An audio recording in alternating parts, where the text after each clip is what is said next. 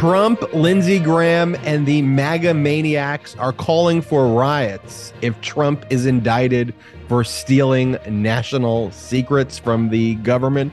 Biden, meanwhile, is ripping MAGA Republicans, calling them out as fascists, as Biden and the Democrats are delivering for the people.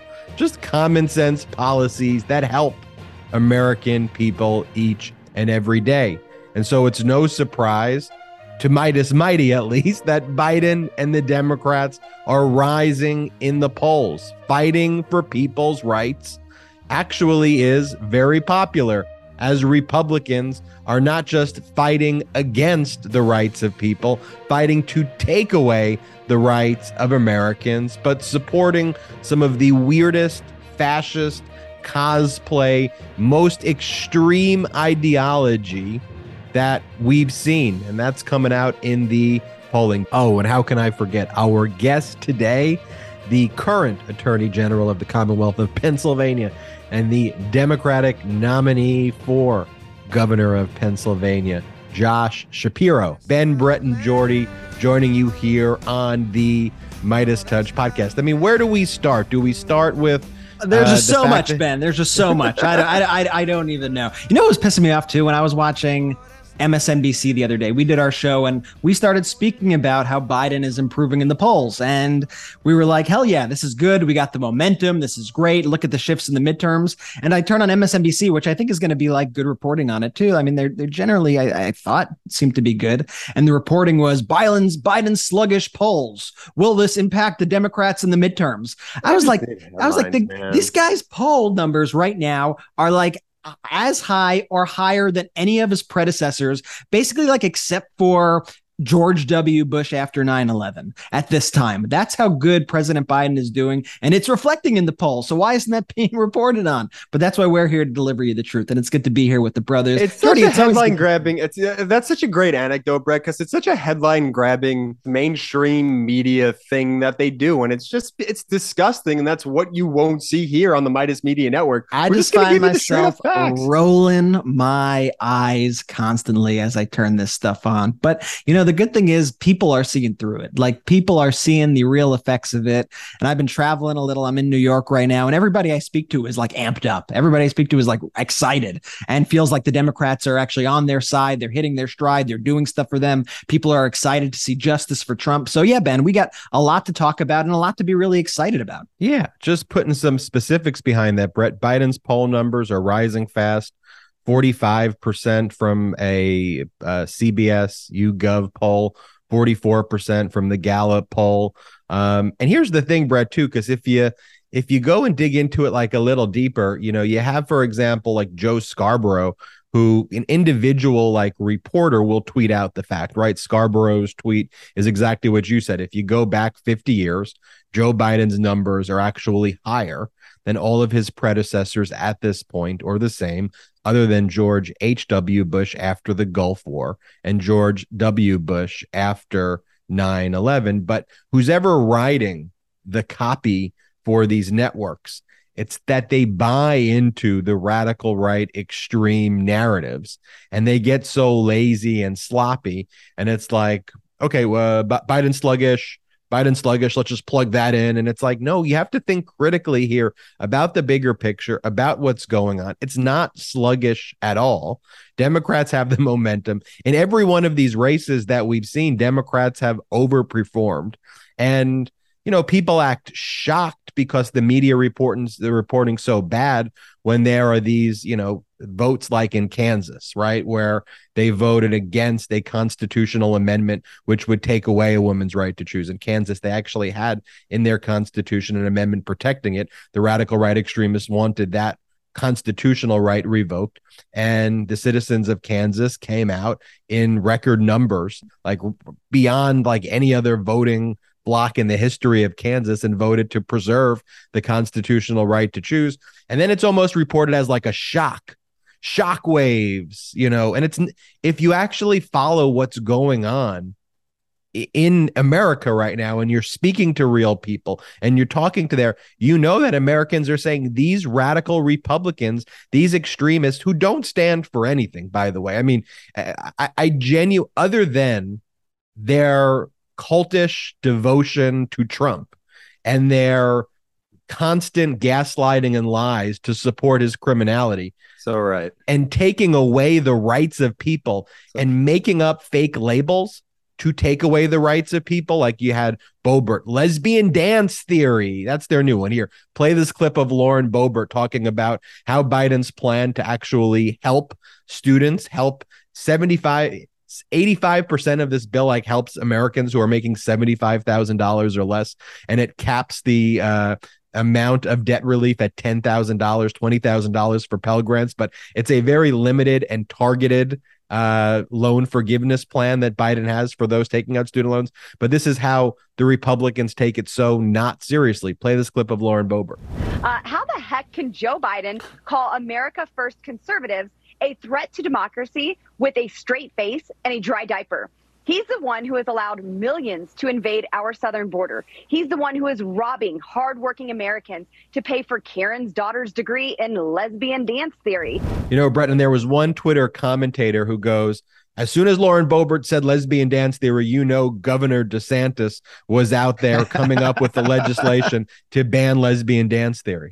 It's so good. And you saw, this is like the weird thing about the Republican offensive right now against the student debt relief. Their thing is to mock students and to mock hardworking Americans. And I just don't think it's going to work out for them the way they think it's going to work out for them. Ted Cruz on his podcast, because all of these politicians, they're just podcasters. Like, I'm a podcaster. I don't want our politicians to be podcasters. They get kicked off all the committees, so they don't have anything to do with their time. So Ted Cruz on his podcast, you know, you think, oh, Lauren Boebert, look at this kook. Ted Cruz is just as crazy. Lindsey Graham, who we'll get to in a bit, they're all the same level of authoritarian, fascist, weirdo, cosplay jackass. And Ted Cruz goes on his show and he basically calls, not basically, he does. He calls hardworking Americans who are getting student debt relief. He calls them lazy. He says they need to get off the couch and stop hitting the bong and get to work. You have Marco Rubio going out there. Let's play this clip of Marco Rubio, the most pathetic U.S. senator, maybe in the history of the United States, saying, oh, you know what? If you want to get rid of your debt, just do what I did. Become a senator. When I became a senator, I got $100,000 for my book deal, and I was able to pay off my debt. Let's play this clip.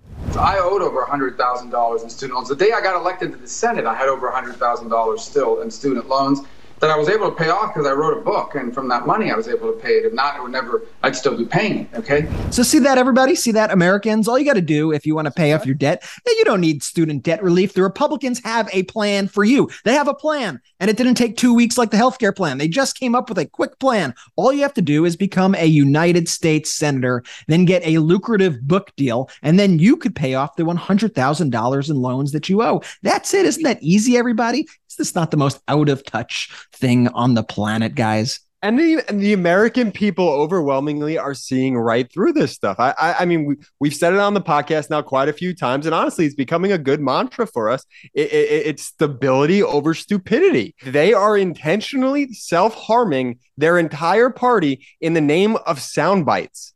Well, in the name of Trump as the reality, and they have to speak in sound bites because they don't actually have any deeper policy. And their sound bites are things now like defund the FBI, lock up Dr. Fauci. And no matter what your view is, right, about the FBI, and I think that we all should view in general law enforcement with a degree of skepticism. There's nothing wrong with saying, oh, we should always trust 100% law enforcement. But when you break it down and you go, defund the FBI. Trump appointed the FBI director, Christopher Wray. It's Trump's guy. It's Trump's FBI director.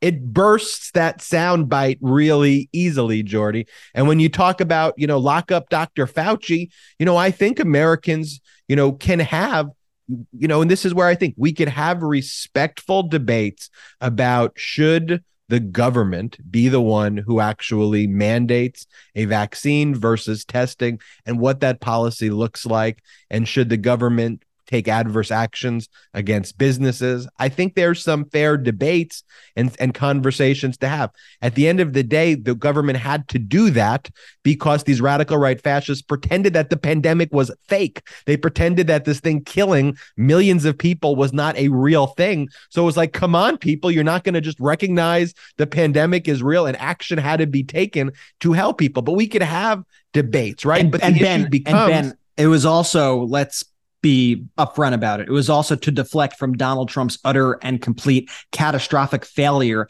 to contain the pandemic. So they needed a scapegoat. So who's the scapegoat here? Oh, it's Dr. Fauci. It's not the guy who's telling us to inject bleach. It's not the guy who told us, oh, you got to take hydroxychloroquine and these horse medicine and all this other crazy stuff. No, it's the guy who's telling you to actually follow the guidance that you are rejecting, and you are dying and your family members are dying because you're not listening to this man. But he's the guy who you should harness your anger against. And we need to lock Dr. Fauci. You need to arrest him and imprison that man. That's who the radical right extremist says. Imprison that man. And then they pretend that the pandemic, to this day, even with the numbers, like you would think that after more than 1 million people in America died from this, you would say, you know what, that was a very serious pandemic that caused a great deal of travesty. And if you still talk to them, they go, oh, that's like less than the flu. And it's like, you know, and parents, which is inaccurate, by the way, by a high magnitude. I would hope that the tone that I used there, Brett, was demonstrative. Just making sure before we get a comment, you know. I was doing the Republican voice. I don't think that was a difficult stretch. I didn't realize you switched to your Republican voice. I was saying that the Republicans are the ones out there saying these ridiculous things. It should be a foregone. My whole premise is that what they're saying is false and absurd. You're right. You want to talk about the issues over education. The Republicans are the ones fighting against making college more affordable too. Right. I mean, one of the points that we should never forget about this debate is that Democrats are out there with policies to make colleges cheaper and more accessible for Americans, and Republicans fight that. And then they fight any type of debt relief based on the problems and solutions that they create. And then the overall hypocrisy is when you delve down into it, the radical right extremist Republicans, these individuals took out not $10,000, right, in debt that they want forgiven, right? Not $20,000. We're talking about hundreds and thousands of dollars in PPP loans that these Republicans rush to have in forgiven. some cases, millions of dollars, millions, not 10,000, not 20,000, as their politicians. Like, what are you doing? Like, you're supposed to be a Congress member. Like, why are you out there, taking out millions of dollars of PPP loans, you radical right Republicans? And then you have the audacity to criticize Americans, most of which this is benefiting people who make less than $75,000. And the distribution, if you look at who it's actually helping, like, it helps everybody. It's helping older Americans. It's helping, Americans who are in their 30s and 40s. It's helping younger Americans. There's no such thing as lesbian dance theory. And it's like, let's get serious on what these issues are versus the fake labeling of things, and then this clownish Mr. Potato Head style Republican debate. It's just, as you said, Jordy, stupid. And Jordy, what I like, and I want to get your take on it, that not only is Biden and the Democrats passing the policies that help the people, right? We could talk about the Inflation Reduction Act. We could talk about the PACT Act, CHIPS Act. We can go down the list of ways Democrats are fighting for the people. But remember, there's that scene in Braveheart. I always talk about it, and I always get it mixed up a little bit if he's saying hold or wait for it. You always talk about Braveheart. Ben thinks about this a lot. Never heard you talk about Braveheart on the podcast once. We've been doing this for 2.5 years, but go on. Okay, so Brett knows what I'm talking about. So, they go hold, wait for it as the other army's charging. And then the Braveheart guy, he's got his army. It's a much smaller army as the bigger army's approaching. And so they've got all of their like spikes and they're all getting nervous, right? But they realize that if they kind of prematurely start attacking, the bigger army is going to knock him down. So he's going, hold, wait for it. And then once the horse is charged, then he goes, now. And then they all put their spikes up and then boom. And then it was like a perfect defense. So what my point here is is that the Democrats were, wait for it, hold. Okay. They didn't want to put too much energy out there at first in terms of the messaging followed the policy, right? It wasn't sound bites. It was, let's get this done. Let's put our heads down. Let's do the work. Let the work speak for itself. Wait for it. And now you have the CHIPS Act. Now you have the PACS Act. Now you have the expansion of NATO. Now you have the American Rescue Plan. Now you have, and now the Republicans don't have a fucking platform to run on because the Biden administration keeps delivering. And my point is, though, is that now the Democrats are unleashing the messaging, Jordan. That was the ultimate point that I wanted to make with this whole thing. Yeah. And so Biden, if you saw, was in Maryland the other day, and he was in a high school in Rockville in Montgomery County, and he was out there just calling Republicans fascist. It was unbelievable, and he was saying, he goes, I've got no respect. That's what he says. He goes, I have no respect for MAGA Republicans. What a badass thing to say. Good for him. And then he went on Brandon Unleashed right there. And he just, and I'm just telling you, in this speech, he said, I got no respect for these people. And how incredible is that a president says that? Like, that's some ruthless stuff. And then he goes and lists the litany of things, and he says that he thinks that this is the death knell for MAGA Republicans, and that we have all these democratic policies. American people are waking up, and we're fighting for the people. I thought it was an unbelievable speech that he gave in Montgomery. I thought he was on fire. He's fantastic. I mean, he's got this new energy about him right now, and it's great to see. And I think, people are seeing it as well. Did you see the one, Brett, when the White House lawn the next day after Montgomery, when he was asked about the criticism from these radical right extremists who were saying why the government should forgive these loans and student debt? And he was saying, what's her name? I forget that lady or that woman. Play that clip. Oh, good. And I found it absolutely fascinating that some of the folks who were talking about this is big spending are the same people that got $158,000 in PPP money, including what's her name? That woman who believes in anyway, a whole lot of Republicans who got a lot of money. The very people criticized. Yeah, and it's obviously talking about Marjorie Taylor Greene here. It's great to just demean her, like we've said for so long. Like these fascist Republicans, these MAGA Republicans, you just need to treat them like the dirt they are, and you need to mock them ruthlessly all the time. Just treat them like the scumbags. That's why that thread that the Biden team did from the White House, just calling them all out, was so effective. Also, because these people are just liars. They lie. Which one? The thread. Oh, yeah. Well, the thread is world famous at this point. I mean, it literally has a million retweets. You presume everybody will know the thread? Yeah, I actually do, because our audience is very tuned in and everyone knows what I'm talking about. But the thread is the White House calling out the Republicans who took those PPP loans and got loan forgiveness on them, who were then calling out students for getting $10,000 worth of relief. That was the famous White House thread where they activated dark branded mode and went after it. And that's the kind of energy that the White House is moving ahead with right now. And it's a great sight to see. And, once again, the reaction from the media and everybody is so out of touch, because you see, like, the whole framing after Joe Biden gave that speech was, how dare Joe Biden call them semi-fascists? How dare he use that language? Isn't that divisive? Isn't that mean? And it's like, no, that's, once again, that is calling out the facts. If anything, here's my criticism for Joe Biden there. Semi. You can just call him straight up fascist. You don't have to use the term semi. He was being nice. He was being generous, if anything. But to have the whole coverage, it reminded me of when Biden came out during the beginning of the invasion of Ukraine, and he said, Vladimir Putin is a war criminal. And everybody went, oh my God.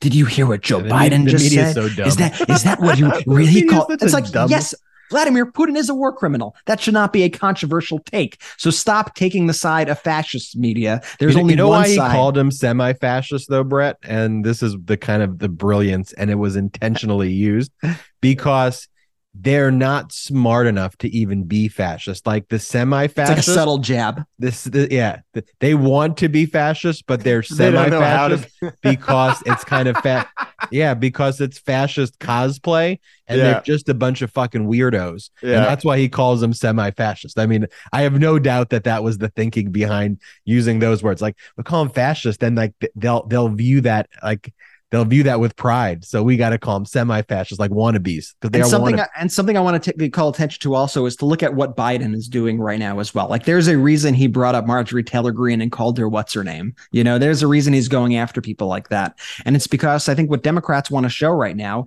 is that these people, these crazy people, are the power center of the Republican Party. Yeah, they're the mainstream Republican Party.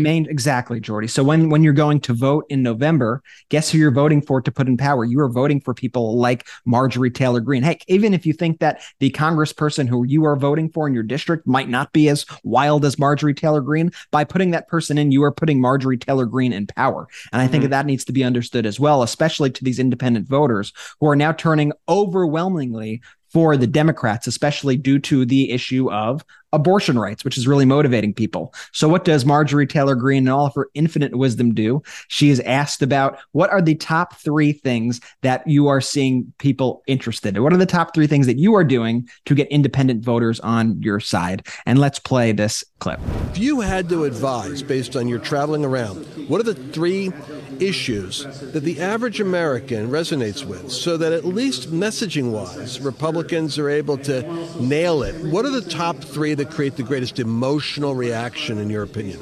Well, I think that's traditional political thinking, the question that you asked. That's the way to go towards the independent voter to help swing or grow more seats in the majority. And I'll tell you what I think the top 3 are to go after those voters, but then I'm going to push back and tell you why that's wrong. So not only does Marjorie Taylor Greene fail to name the top 3 things, which should have been like a very easy, it was a very softball question. What is motivating voters right now? She then proceeds to somehow answer something that wasn't even asked, make the answer entirely worse, and say, you know what? I think that's not even, that's traditional political strategy. We shouldn't be trying to pursue independent voters. That is wrong. We don't want independent voters. That's her infinite wisdom. They just want to play to the radical MAGA base. And so, I think that's an info. If you were to ask her, Brett, what she wants, her whole thing is, we need to, and this is the whole view of the Republicans, we need to turn America into a Christian theocracy, that there is no separation of church and state. This is what they repeat over and over again,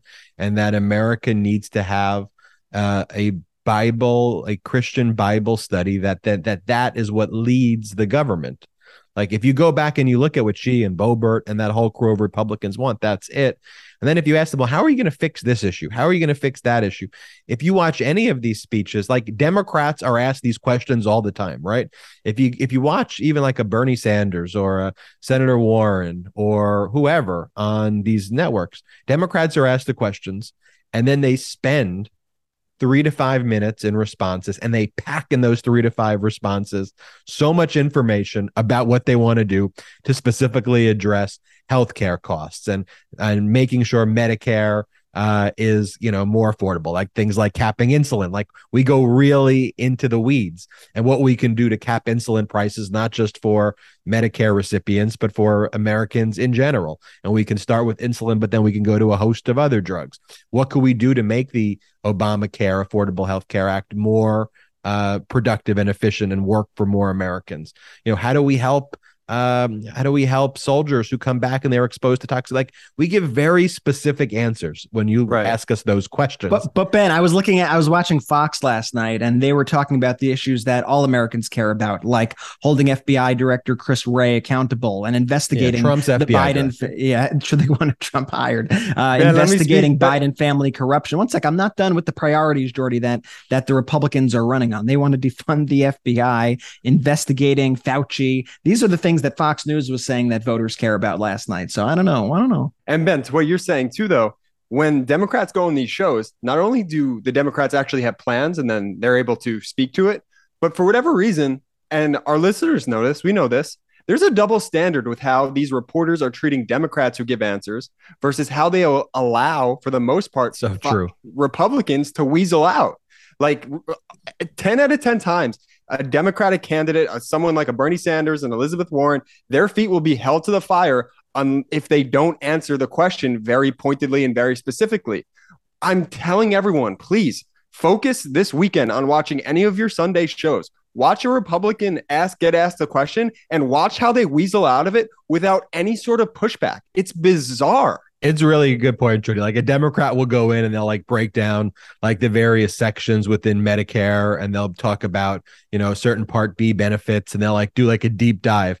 And then they'll be like, but aren't you ignoring the fact that subsection C Part 2-3 says this? And then you'll have right. And then you'll have a Republican and they'll ask the question. They'll be so it seems that there's top secret sensitive compartmented information found at Mar-a-Lago, and Trump's lawyers just went on and they said that he has the right to declassify everything with a magic wand. What do you think about that? And then the guest will just be like, well, yeah, he has a magic wand that former presidents use. Everyone knows about the magic wand. Like, oh, that's a good point with the magic wand. So moving on, let's actually talk about the woke mob and the green M&M.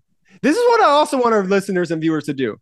If you have a Republican in your family, and it's obviously totally fine if you do, but if you have someone who considers themselves a Republican, ask them to define what woke means. Please, just ask them very point blank.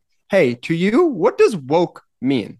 Well, and the fact that woke and like that's what energizes the radical right. Like the thing that Ted Cruz, like his main point, like let's focus on some of what their main points are. Like this idea that they've created in their mind of woke and this woke concept. They go crazy at Brett. I'm going to make you tell a personal story. Now, you don't have to name names here, but I know that you were recently telling me about a conversation that you had with an old friend of yours who texted you a very urgent, what was on his mind politically. He's a, far right guy who you used to be friends with, and he wanted to tell you. You're not saying the name, but you're giving so many specifics about this text. I think it's fair. I mean, it's just as specific, Jordy, as when Brett goes, everybody know the thread. Everyone knows the thread. I stand Everyone by knows the thread. But Ben, tell the story, because I think it's really indicative of like this right-wing echo chamber, this bubble that they're in, and why they are just unable to connect with voters right now, and why we're primed to take advantage of this. So it's someone who I know, and someone who's went down the right-wing rabbit hole, and occasionally will kind of send things in a group chat that I'm a part of, and I usually ignore it. And for this one, I just had to, I couldn't help myself. So I had to, I had to. Are you pulling up the text? Yeah, I'm pulling up the. This is real, people. This is real. So I get this message from this friend, and what was his name again? The friend. I almost got you. Almost got him. The friend is confidential. And then it's sending me someone's tweet, someone named Sydney Watts, and it goes, I feel bad for the citizens of They Hatton. And then it's tweeting this thing about how Governor Hochul has signed a new law banning gendered language for professions. Cannot say salesman, councilman, he or her. It was replaced with they. Woke is now official in New York law. And then the person goes, is this shit true? And I was like, without doing any research, I can almost certainly say it's false. And so I go down the rabbit hole. I take the bait. Wait, you did your own research? I go and I look at what is even being talked about here. And so I look at whatever sure enough, this is what's energizing radical right extremists right now. And what happened is that in the real estate code, what the New York legislature, by the way, which was passed on a bipartisan basis, all Republicans and Democrats voted for because it wasn't a controversial concept. What they did was they just simply changed and updated some of the definition sections of the law. So whereas it used to say salesmen or like councilmen, but here it's real estate, so it was like salesmen, they simply changed the definition. So it just says salesperson. There's no law banning people from saying salesman. If you go say, oh, the salesman, they're not going to go, you're under arrest. There's not against the law. They simply have updated definitions. They're making that piece of the government code just more inclusive and to try to make it a more inclusive language and just to update the definition sections. Like that's literally it. They're the most fragile snowflakes on the planet that bothers them. I mean, these people are just weak, right? They're weak-willed. They're weak people. And that's really what it was. And so then I said, is there a government presently or in history that you can point to that you think met the standards that you would like to see as an example? Or is your whole concept just the idea of a government in and of itself something that you don't like? And then the response I get was, the U.S. government pre-14th Amendment came pretty close. And Ben, for our listeners, what's the 14th Amendment? The 14th Amendment states that no state shall make or enforce any law which shall abridge the privileges or immunities of the citizens of the United States, nor shall any state deprive any person of life, liberty, or property without due process. The Equal Protection Clause of the Constitution. Yeah. So that's where it all went wrong, when people started getting equal protection under the law. Got it. So that's how the conversation devolved. But this is what they're saying in the right wing effort. That's what's energizing them. You know, these issues. Well, we're trying to deliver for the people. Those are the issues. But again, I think that, and then just going back really quick to our earlier conversation. I mean, I think that's a smaller subset. I think that subsection continues to get smaller and smaller. Yes, and people are waking up. And that's, again, just to say what we started this podcast with. People are loving the stability over the stupidity. Because Jordy, finally, you go and you look at, you know, I want to bring in our guest, Attorney General Josh Shapiro, who actually held up and fought for true election integrity, fought for a free and fair election against the efforts by the radical right extremists to overturn our free elections. He's one of the greatest fighters in that when we needed it the most. You just have Trump today basically saying, this is what he writes on his failing social media company, where he doesn't even have the trademark to it. The social media company, by the way, Trump failed to secure the trademark to his social media company, right? The U.S. Patent and Trademark Office denied it. He owes his vendors money. He hasn't paid his hosting service $1.8 million. And it's under two separate federal investigations. Are you saying Trump hasn't paid his employees? For criminal conduct? Well, it has the Trump trifecta, right? Like incompetence, failing to pay, and criminality all in one. Like he can't do anything without those three things right away. It's like on a speed run too. Like this is a very quick. He can't do anything normal. You create a social media company, criminal, incompetent, and you're not paying your bills. Boom, all in one. And this is what he says on his platform. He goes, when are the great agents and others in the FBI going to say we're not going to take it anymore? And then he says that the end result, we won in 2016 and did much better, but now the left has lost their minds. He says the 2020 election, this is another one, was irreparably compromised, and we need to hold a new election immediately. Yeah. A new election immediately. I mean, this guy's out of his mind. Nice. He retweeted Lindsey Graham calling for riots. Here, just play this crazy clip. Lindsey Graham. So just to give you the context, right? After the radical right extremists, you know, all of their lies about the search got exposed. First, they said, the documents were planted at Mar-a-Lago. Then with the magic wand, Trump can declassify everything and then defund the FBI, repeal the Espionage Act. The Presidential Records Act has no criminal penalties. When all of those things were proven to be just stupid and utterly false, now they're just like, you know what? Burn it all down. If you indict them, burn it down. They're going to burn be it to the ground. Play this clip of Lindsey Graham. If there's a prosecution of Donald Trump for mishandling classified information after the Clinton debacle, which you presided over and did a hell of a good job, there'll be riots in the streets. And that's violence. That's just calling for violence, calling for riots. And this is the party that was supposedly the party of law and order that claimed that Democrats are rioters and whatnot. You have one of the highest ranking politicians in the Republican Party, somebody who's on the Senate Judiciary Committee, who leads the Senate Judiciary Committee for the Republicans, calling for riots in the streets if Donald Trump is prosecuted for his crimes rather than defend the Constitution. And you have Trump calling for an immediate new election or to be reinstated. And let's bring in Josh Shapiro. A lot more to talk about after Josh. A lot more to talk about, but let's bring in Josh Shapiro. We got to talk to him about this and much more. Let's get the Attorney General of Pennsylvania here on the show. All right, and let's bring in the Attorney General of the Commonwealth of Pennsylvania, the Democratic candidate for governor, Josh Shapiro. Attorney General Shapiro, welcome to the Midas Touch podcast. Yo, guys, good to be back with all of you, including Jordy. Let's go. And so, for those who don't know or have been living under a rock, you played Jordy in a basketball game. What was your interpretation of the results there, Attorney General? Well, okay. The way I remember it is that I crushed him. The way it actually went down. No. We played 2 games. We played a game of Gov, which is like pig, and I did beat him in that.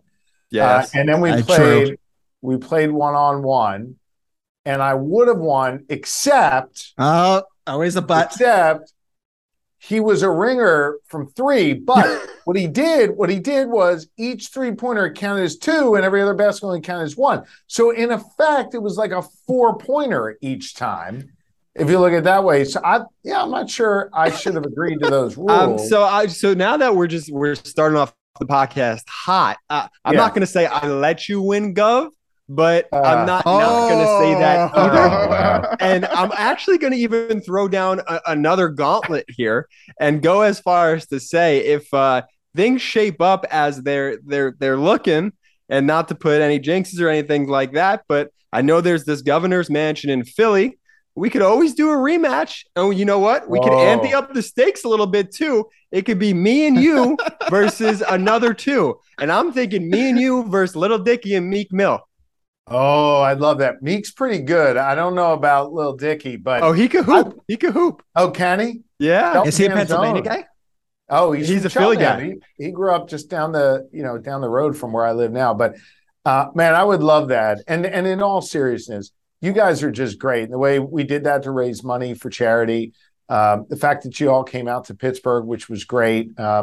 I just thought it was a ton of fun, and the students in Pitt loved it. In fact, many of them are now the core of our group of students for Shapiro Pitt. So in all seriousness, all candor, thank you for doing that. The fact that I could hold my own against a dude 20 years younger than me, I think gives me a little bit of advantage. I thought it was great. And let's talk about the governor's race. Your opponent, Doug Mastriano, a radical extremist. The other day, photos emerged of him wearing Confederate uniform, which is kind of fairly par for the course there. What's your response generally there, though, to the Confederate uniform scandal that's emerged? But it's one in a litany of things that are coming out about this extremist. Yeah, and look, I hate to get serious on your podcast because I always enjoy coming on because you guys are fun and you keep it light. But this is not something to keep light about. I mean, look, first off, let's just go over the facts. Doug Mastriano, the Republican nominee for governor, a state senator who represents Gettysburg, on the grounds of the U.S. Army War College, not that long ago, in 2014, decided to dress up in a Confederate uniform and be photographed there. That photo was hung on the wall of the U.S. Army War College until they discovered it recently and took it down because, as the U.S. Army War College says, it doesn't reflect their values or the values of the U.S. military.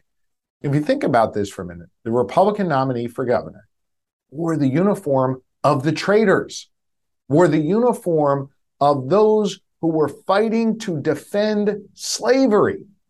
That's what he chose to do.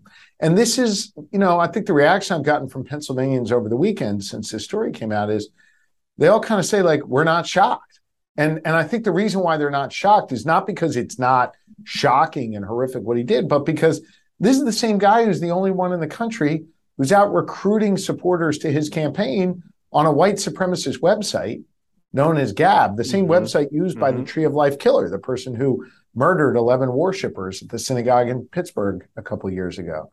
This is the same guy who went and tried to storm the Capitol on January 6th to stop Pennsylvania's votes from being counted. This is the guy who's got the most extreme stance on abortion in the entire country, wanting to ban abortion with no exceptions and jail doctors who perform them. I mean, this is what we're up against. He has told us time and time again, he's dangerous and extreme.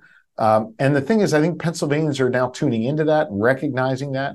And the final thing I'll say on this, and guys, I'm sorry to go on and on, but I do think it's an important point.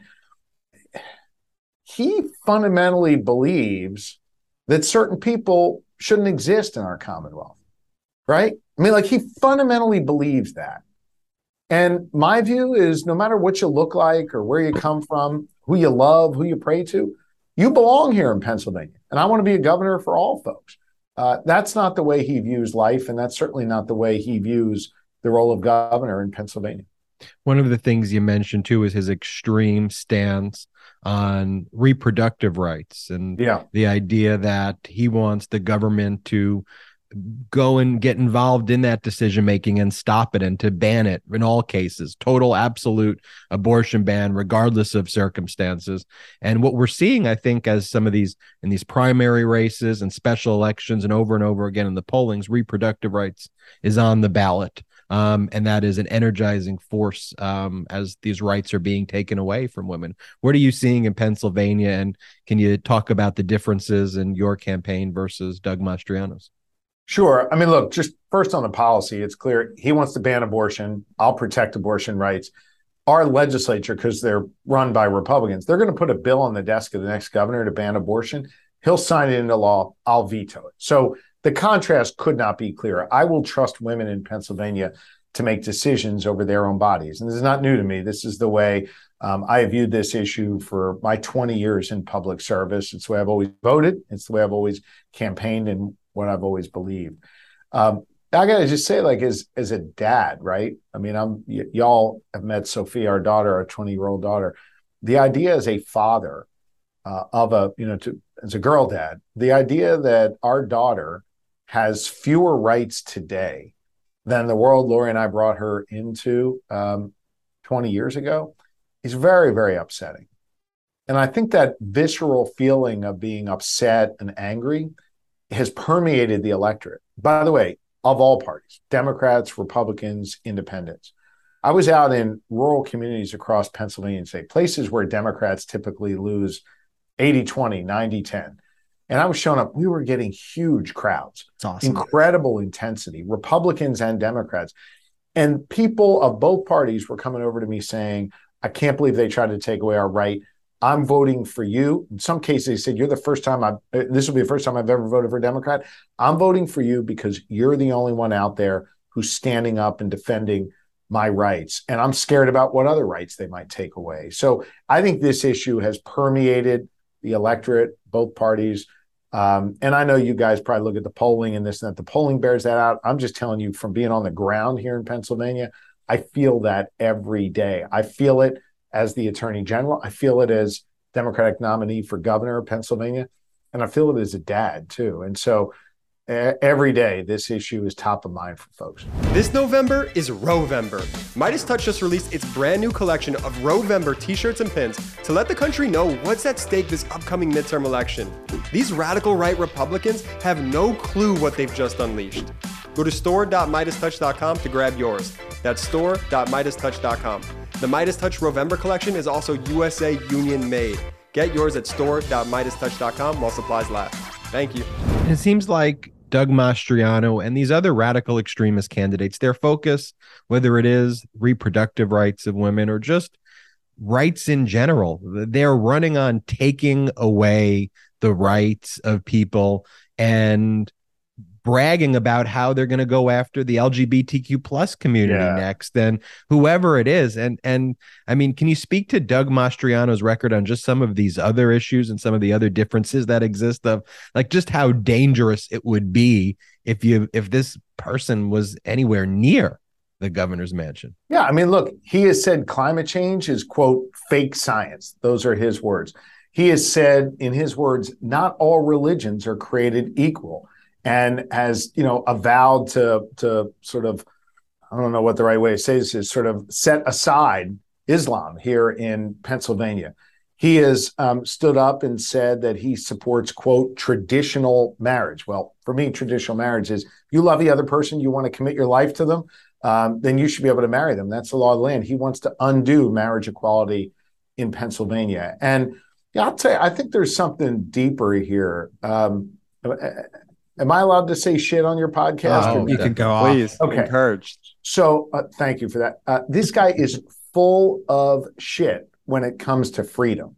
He and some of these others across the country, they love to talk a good game about freedom, right? You see them, I'm for freedom. I'm for freedom. Well, let me tell you something. It's not freedom to tell women what they're allowed to do with their bodies. It's not freedom to say you're allowed to worship, but only in the church of my choosing. It's not freedom to say, I'm going to tell your kids what books they're allowed to read. And it sure as hell isn't freedom to say, yeah, you can go vote, but I'm going to pick the winner. I'm going to use my power to pick the winner, which is what he said he'll do. That's not freedom. And so this sort of idea that the other party gets to, corner freedom and it's somehow theirs, that's bullshit. And I think the people who listen and watch this podcast every day are freedom loving because we believe in respecting all people. We believe in making sure people get to govern their own bodies. We believe that people should worship the God they want or not worship at all. We believe you should be able to marry who you love. That's real freedom. And that is on the ballot right now in Pennsylvania. And we should take a backseat to no one when it comes to standing up and defending freedom. We're the people out front standing up for and defending freedom. Well said. I think that's spot on. And, when you look at the candidates right now, it's clear that the Democrats are the pro-freedom, pro-democracy party. And you just have Republicans, like we've been saying, just trying to take away our rights, taking away our freedom, and people on all sides. I mean, you have Republicans pushing out people from their own side, calling them rhinos if they disagree. You have independents flocking to Democrats in larger numbers than ever. And I think you see, you have Republicans now running on, like your opponent, overturning the 2020 election. You have them running on trying to lock up Dr. Fauci. You have them running on wanting to defund law enforcement agencies. But what are the actual things, in addition to abortion rights, like we discussed before, what are the actual things that you are hearing from voters on the ground about what they truly care about? Well, Brett, by the way, what you just said in your lead up in that question is why so many Republicans are endorsing me. Mm-hmm. Republican office holders, your regular Republicans living in the community. We announced, I think it was 9 or 10 prominent Republicans just a couple of weeks ago endorsed our campaign. Just today, the former general counsel to our former Republican governor here in Pennsylvania and the associate general counsel to former President Trump endorsed my campaign. Wow.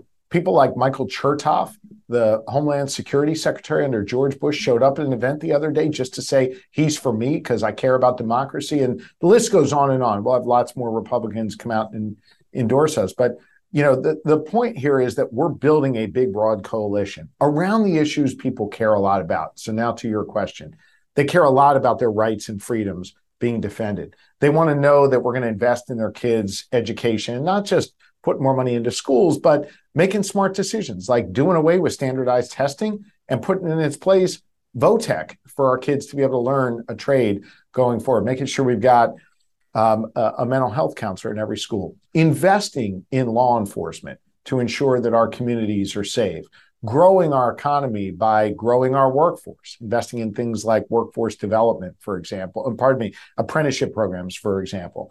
And so these are the kind of things I hear about every day when I'm on the trail: rights, education, public safety, grow the economy.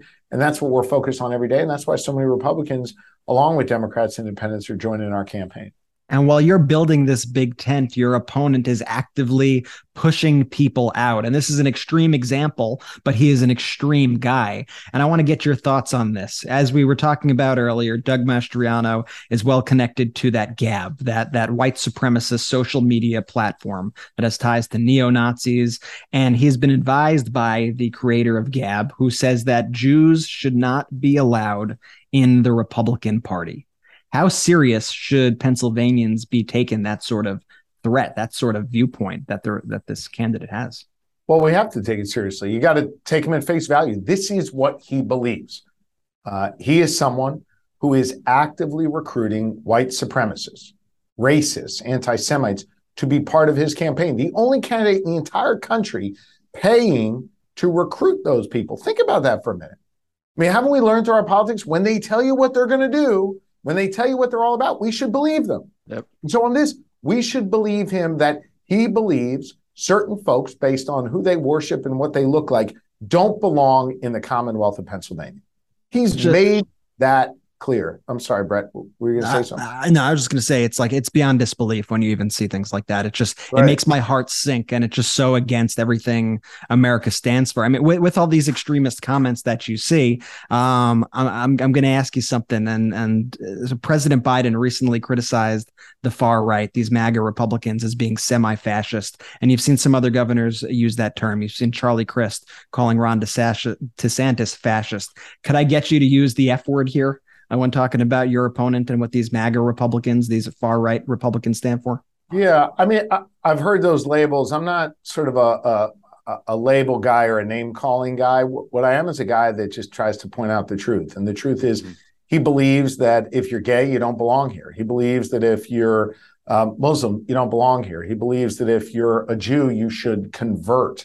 He believes that, as I said before, climate change is fake science. And he also believes that if you voted in the 2020 election, your vote shouldn't count, right? I mean, so think about that. He's trying to strip away everybody's voice in our democracy. But yet he's the nominee of the Republican Party in the swingiest of swing states in the nation. So you got to take these folks seriously. And it's not just enough to say, oh, they're crazy, they're out there. No, this is who they are. This is what has overtaken the leadership of the Republican Party. And by the way, Democrats aren't the only ones offended by that. So are Republicans and independents. Yeah, absolutely. As well. That's why they're joining our campaign. And I think many of them long for the day where we had two healthy parties kind of battling it out on the ideas that we should be fighting about, right? On whatever, taxes or foreign policy or whatever the case may be. We got to get back to those healthy fights. But in order to do that, we have to defeat this dangerous extremism. I could not agree more. And to that point, your opponent was recently on a radio show, and he called it disgusting. That was his words. Disgusting that you, Josh Shapiro, are taking steps to end the barbaric practice of LGBTQ conversion therapy. What are your thoughts to that? Well, again, it just shows how this is a guy who is the Republican nominee who feels that for him to be successful, he's got to bully trans kids and he's got to go out and attack the LGBTQ community. That is not who we are as Pennsylvanians. That is not our values. Go back and look at what the U.S. Army War College said about him wearing a Confederate uniform. He said that doesn't reflect our values. I think more and more Pennsylvanians are waking up every single day to the fact that this is a guy who is out of step with our values here in Pennsylvania. AG Shapiro, what I really want our listeners to know here, I live in Pittsburgh. I've lived here 2.5, going on 3 years. I've visited on and off the last 8.5, 10 years with my fiance, my now wife. And what I want our listeners to really understand is that you're a genuine person. I don't even want to call you a politician. You are a genuine person. And I think one of the first times we had you on the podcast, you said, look, guys, I am a father first and then a politician second. Yeah. And I think that resonates so well with the people here. Like, just the authenticity of you as a person is what I think is attracting all of these, Republicans coming over and endorsing you, and all these Democrats who see it right away saying, oh my God, this is the guy that's going to stand up for my values. This is the guy that's going to stand up for my family. So I just want to commend you for that. And I just wanted to give that quick anecdote here as someone who's on the ground every day, seeing the Shapiro signs all plastered all over county to county. And I'm just so excited for the vote. And I'm so excited for you to be the next governor of this Commonwealth. Jordy, thanks, man. That means a lot to me. And I try to keep it real. And I'm surrounded by the same woman I've been with since the 9th grade. She keeps it real. And but we didn't get married in the 9th grade, though. But we've been together. Our 4 kids. And I must say, they don't get enough credit. I'm surrounded by a great team, both in the Attorney General's office and here on the campaign. Yeah. Folks who have been with me for years and years and years, who keep it real and who tell me straight up, when I screw up or when we do something good, we don't go around just patting each other on the back. We try and keep it real, and we try and always remember the purpose in our work, which is to fight for the good people of Pennsylvania and make their lives a little bit better. So thanks, man. I appreciate the kind words. Of course. And I'm not done yet. I want to talk about your team. Your team is phenomenal. I'm not, and again, not just saying this, the way you've used social media to your benefit to engage that younger vote out here in Pennsylvania and really get your pro-democracy message across throughout the entire country has been something that's been so amazing and missing in this country. It's something that I think we pride ourselves with Midas Touch, how we're able to get our messages out via TikTok or Instagram or Facebook or YouTube. Thank you. Well, we have a lot of great folks working for us. And by the way, not everybody working on our campaign has a political background, which I think has actually served us really well, that we've got a big, broad group. So we got some folks who, probably had a drink or two at the bar at Old Ebbitt Grill in DC, but then we also got a few folks who have never been involved in politics. And I think that works really well for our campaign. And our theory is you just got to meet people where they are. And if they're online, they're in their communities, they're at their doors, we want to meet you where you are. And we want to have a conversation with you about how we can make your life a little bit better here in Pennsylvania. And I think you also just recently launched an app. Can you tell us more about that? Yeah, man, I have an app. How about that? That's awesome. That's fancy. That's what I'm saying. No one is doing this shit. This is innovative shit. It's very cool. If you go to the Apple Store and just search for who kicked Jordy's ass in basketball, you'll see my app. That comes up. You have that as a tag, and that's a tag. Yeah, that's good. But no. Grab the app in the Google Play Store or the App Store. But the point of the app is not just to like throw a bunch of press releases at you about stuff we've done, but actually it's all about engagement. How you can get engaged in your community, from getting a free lawn sign to put on your lawn, to knocking on doors, to sending texts, to getting involved in Students for Shapiro, whatever the case may be. It's an action-based app. And so we're really excited to have it. And even if you're not from Pennsylvania, you can still download it and you can still help us out from wherever you are. I love it. And then just to get onto a more serious note here before Ben and Brett kick me off the podcast for good. No, but seriously, Mastriano was in my neck of the woods not too long ago. And Ron DeSantis actually flew down over here to help promote his campaign, if you will. What does that say to you, that a guy like Ron DeSantis coming to the Commonwealth of Pennsylvania, to come into Pittsburgh to help Mastriano's campaign? Yeah, I don't know. I mean, it probably says more about Ron DeSantis' desperate attempt to, court the extreme than it says about my opponent. But listen, I mean, I think a lot of people look at what Ron DeSantis has brought to Florida as just total chaos, right? I don't think we want that kind of chaos. Look, we have heard from CEOs in Pennsylvania who have said if Doug Mastriano is governor and bans abortion, tries to ban marriage equality, they're going to take their jobs out of the Commonwealth. Right? It's just going to bring a level of chaos into Pennsylvania. And, there you got Ron DeSantis, you got Mastriano saying, I want to be a governor like DeSantis. I think what that means is I'm going to bring more chaos into the Commonwealth. And I don't think that's what anybody wants. I think folks want calm. They want government to work. They want it to be bipartisan. And you know what, guys?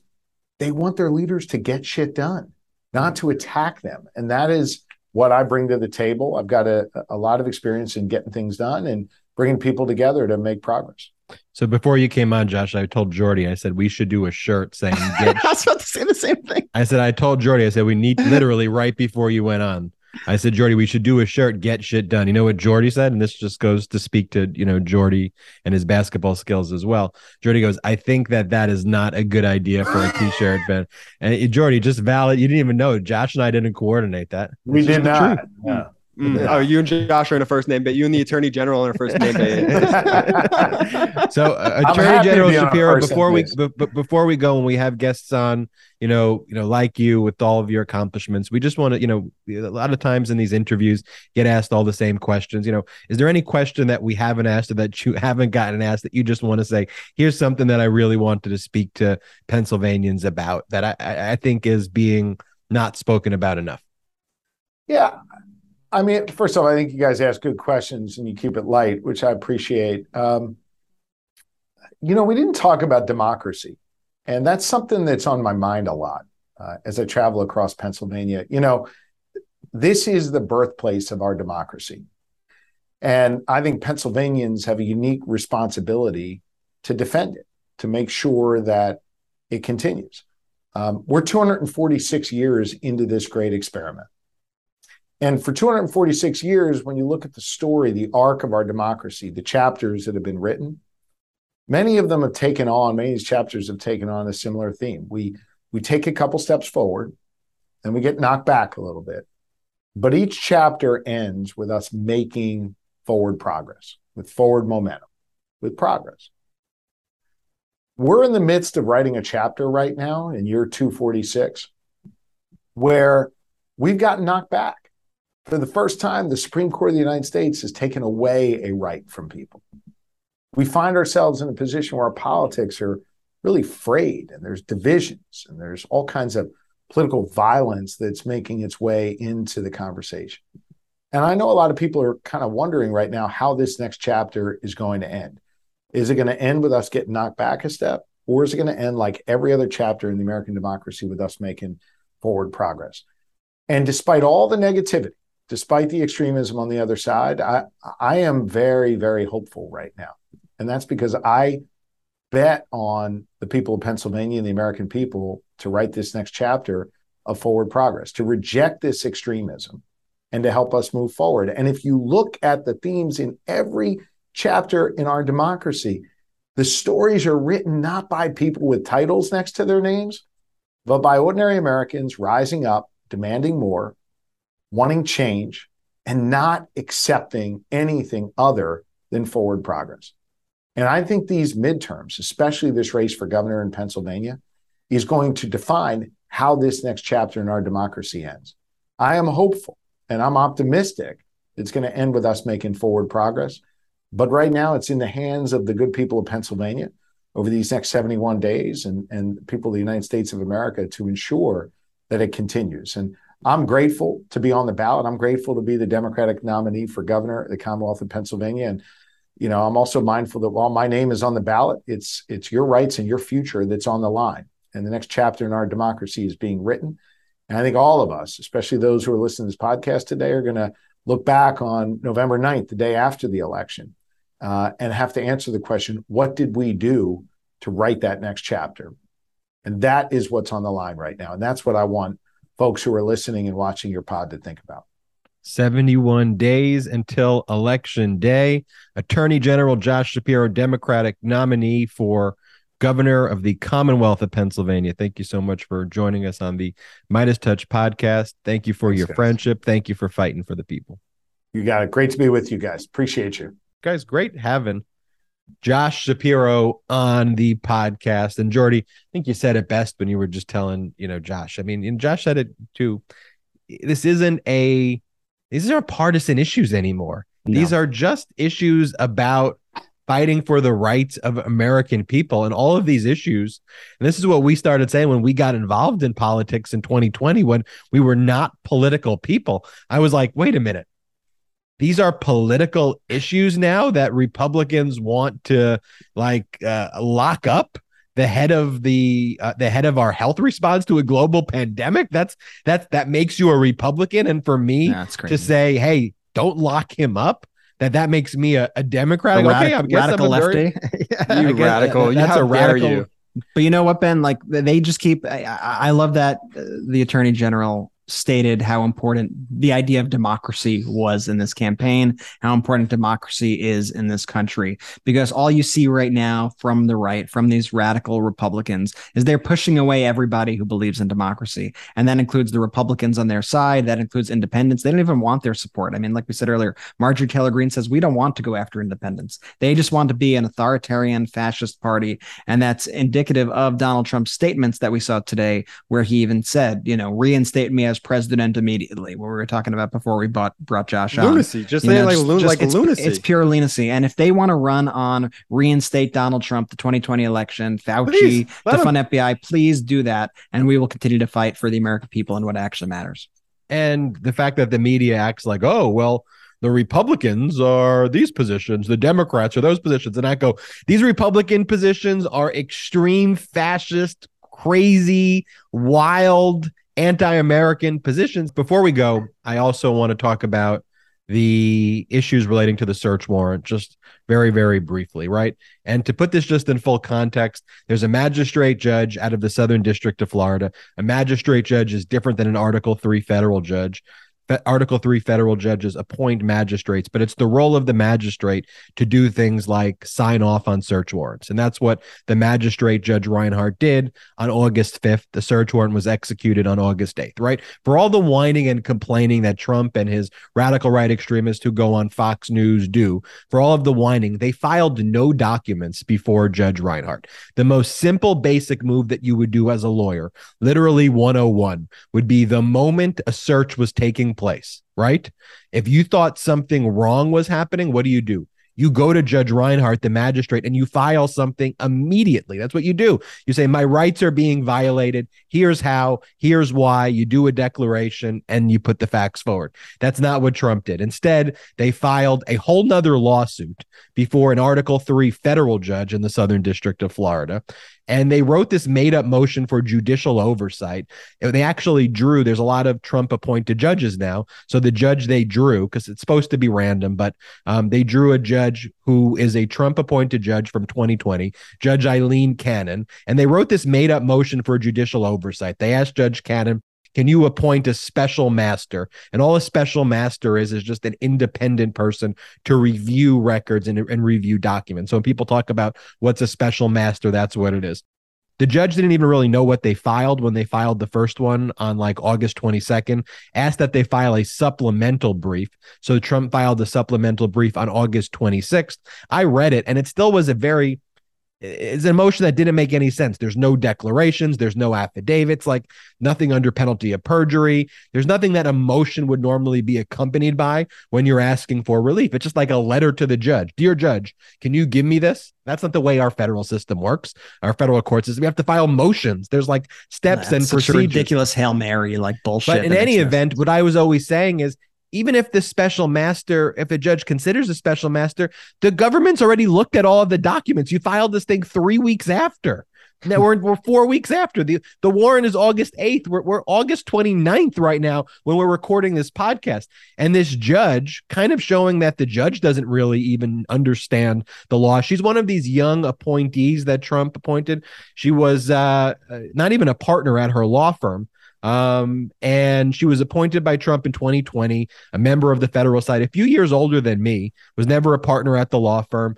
And her order basically said over the weekend that she would consider appointing a special master. And so she asked the federal government to respond by August 30th and that she would hold a hearing on September 1st. Now, the federal government wasn't even served with whatever Trump's motion is. So the fact that the judge is asking a party that didn't even get service, like, you know, the movies or you see it on TV, there's a process server, like there's steps you have to take to file. I've seen Pineapple Express. I know how it works. The government didn't even take the steps to file it. But so she goes, well, I would be considering appointing a special master. And so what'd the government do? As of this recording, earlier in the morning, the government filed a document and they basically said, Judge, guess what? We're happy to respond more fully to you, but we've looked through all of these documents already. The documents are now with the Office of the Director of National Intelligence, ODNI. They're looking to see how much of our nation's secrets have been compromised. And in terms of issues of privilege, the small group of potentially privileged documents, guess where that's set out of what we were going to do? In the freaking search warrant before Judge Reinhardt, right, where we listed the procedures. There was going to be a filter team that looked at it, and they're done with their work already. So we'll file something, Judge, but we're done looking at these documents. So we're not really sure the utility of what a search warrant, what a special master with the search warrant would even do here. But the fact that the judge would even consider a special master, these are top secret, sensitive, compartmented information. You have to have the highest level of clearance to look at it. To even look at them. To even look at them. And Trump's thought. Anyway, I wanted to give everybody that update, though, right there. And then what was Lindsey Graham's response to all of this, which is going on, as all of their lies have been debunked? Their basic response is always, there's going to be a riot. There's going to be a riot. These are the least law and order people that there is. You know, you think about the Doug Mastrianos, you think about Kerry Lake, you think about what they're talking about. Lesbian dance theory, big dick energy. You have Don Trump Jr., his response to the search warrant being redacted, his response, he does a redaction over his dad's genitals in a photo that normal he posts family on stuff. Instagram. And he normal goes, father-son things. Normal father stuff. And he goes, redact this. That's his response to the FBI. I mean, and these are the leaders of the Republican Party. I mean, strange stuff. And then the Republican Party goes, you need to not redact the affidavit, to unredact everything. Okay, well, we unredact the part of Kash Patel's name because Kash Patel, what Trump's lackey, has been on TV talking about what he did. Can we play this clip, the side-by-side? Play this clip before we sign it. Yeah, play this clip. Now they're trying to hide behind this magistrate judge who is going to supposedly play this game of redactions. We saw it in Russiagate. And when I was a deputy DNI, we lifted all those redactions from the Russiagate docs. And what do we see, Mark? Corruption. FBI and DOJ corruption and breaking of the law. And then DOJ left Kash's name unredacted, thereby endangering a witness. And they wonder why people think there's a double standard. All right. I mean, if that doesn't show you that they're just scrambling for a legal theory, I'm not one to normally comment on looks, but like I feel like the word pinhead was named after Trey Gowdy here. Like, he's just the strangest looking man on the planet. You have Kash Patel, who always has his eyes bulging out of his head. Like you cannot find a frame of Kash Patel in which he does not look guilty of something, is the way his facial impression always is. But you have his legal team just scrambling now. You have all these reports of Donald Trump's inner circle just freaking out about what's going to come next. I think Trump knows that his back's against the wall, that he's in a lot of trouble here. And so his last resort and the last resort of these MAGA Republicans is lash out, burn it all down, call for riots, call for an insurrection in the country, call for an insurrection within the FBI, try to get an uprising within the FBI and the lower ranks of the FBI against the higher ranks of the FBI. It's really despicable. You know what you say, Brett, as you say it, it literally follows the exact same pattern as January 6th. To a T, Ben. And you know what? Like, you could even swap out the characters, right? We were speaking about, I don't think it was on this podcast, but I think it was on one of our YouTube hits, Jenna Ellis, the lawyer most famous for being farted on by Rudy Giuliani and getting COVID. Where you replace those horrific lawyers that Trump had then with now the new cast of characters of the Christina Bobb and the Alina Habba and the like. It's the same exact thing with different characters. It's like a reboot of season 1 of the season 2 of this is season 2 of the Insurrection, featuring Alina Habba in the role of Jenna Ellis. But the difference, everybody, Donald Trump is not president of the United States. President Biden is president of the United States. Merrick Garland is the attorney general of the United States. And justice is coming, folks. I know it's going slow for a lot of you, but you see the wheels turning. Justice is coming. And that's why you are seeing these MAGA Republican politicians lashing out the way they are. Couldn't say it better. Jordy, tell us about the YouTube site. Look, this is what I want to say to our listeners and our watchers right now. And I honestly, I'm not even asking you anymore. I'm telling you. Look, we are unapologetically pro-democracy. We need you, Midas Touch, Midas Mighty. We need you. If you are a YouTube watcher, subscribe to the podcast. Wherever you get your podcast, that's where you could get the Midas Touch podcast. If you are an audio listener, subscribe to the YouTube channel, the Midas Touch channel on YouTube. All we want to do is give you all the facts as they land, because we genuinely care about our democracy as much as you do. So please subscribe. Everybody, we appreciate your support. Let's keep fighting together. Jordy, take us out. Shout out to the Midas Mighty. Midas Touch is unapologetically pro-democracy. And look, we know you are too. So please make sure you check out our best-selling shirt and our best-selling gear, the unapologetically pro-democracy gear. And hey, while you're at it, make sure you check out my favorite shirt and one of our most famous designs. It wasn't rigged, you're just a loser. At store.midastouch.com. That's store.midastouch.com.